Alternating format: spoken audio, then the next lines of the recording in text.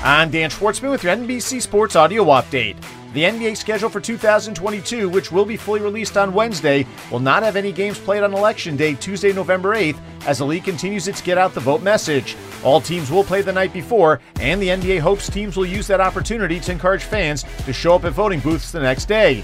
Full schedule of games in Major League Baseball with 5 matchups featuring both teams with 500 better records, as the New York Yankees are hosting the Tampa Bay Rays, the Baltimore Orioles are visiting the Toronto Blue Jays, the Atlanta Braves are home for the New York Mets, the Houston Astros are at the Chicago White Sox, while the Milwaukee Brewers host the Los Angeles Dodgers. The WNBA playoffs getting underway tomorrow with 2 best-of-3 series first-round games, as the New York Liberty are visiting the Chicago Sky, while the Las Vegas Aces are hosting the Phoenix Mercury, who are in the postseason for the 10th consecutive year.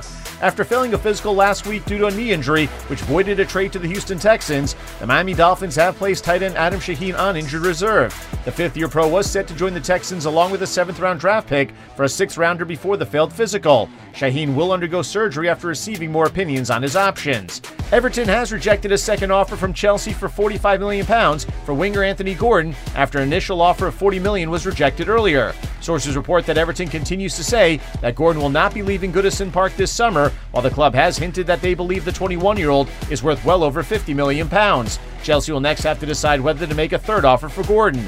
The Sun in England says that Manchester United has now joined Chelsea in their pursuit of signing Barcelona's Pierre-Emerick Aubameyang before the transfer window closes in a few weeks. Camp Nou has put a price of €25 million on the former Arsenal captain, who scored 92 goals in 163 matches while with the Gunners. Meanwhile, Old Trafford has also been linked with a potential move for 36-year-old Leicester City star Jamie Vardy, who scored 17 goals in 33 matches last season.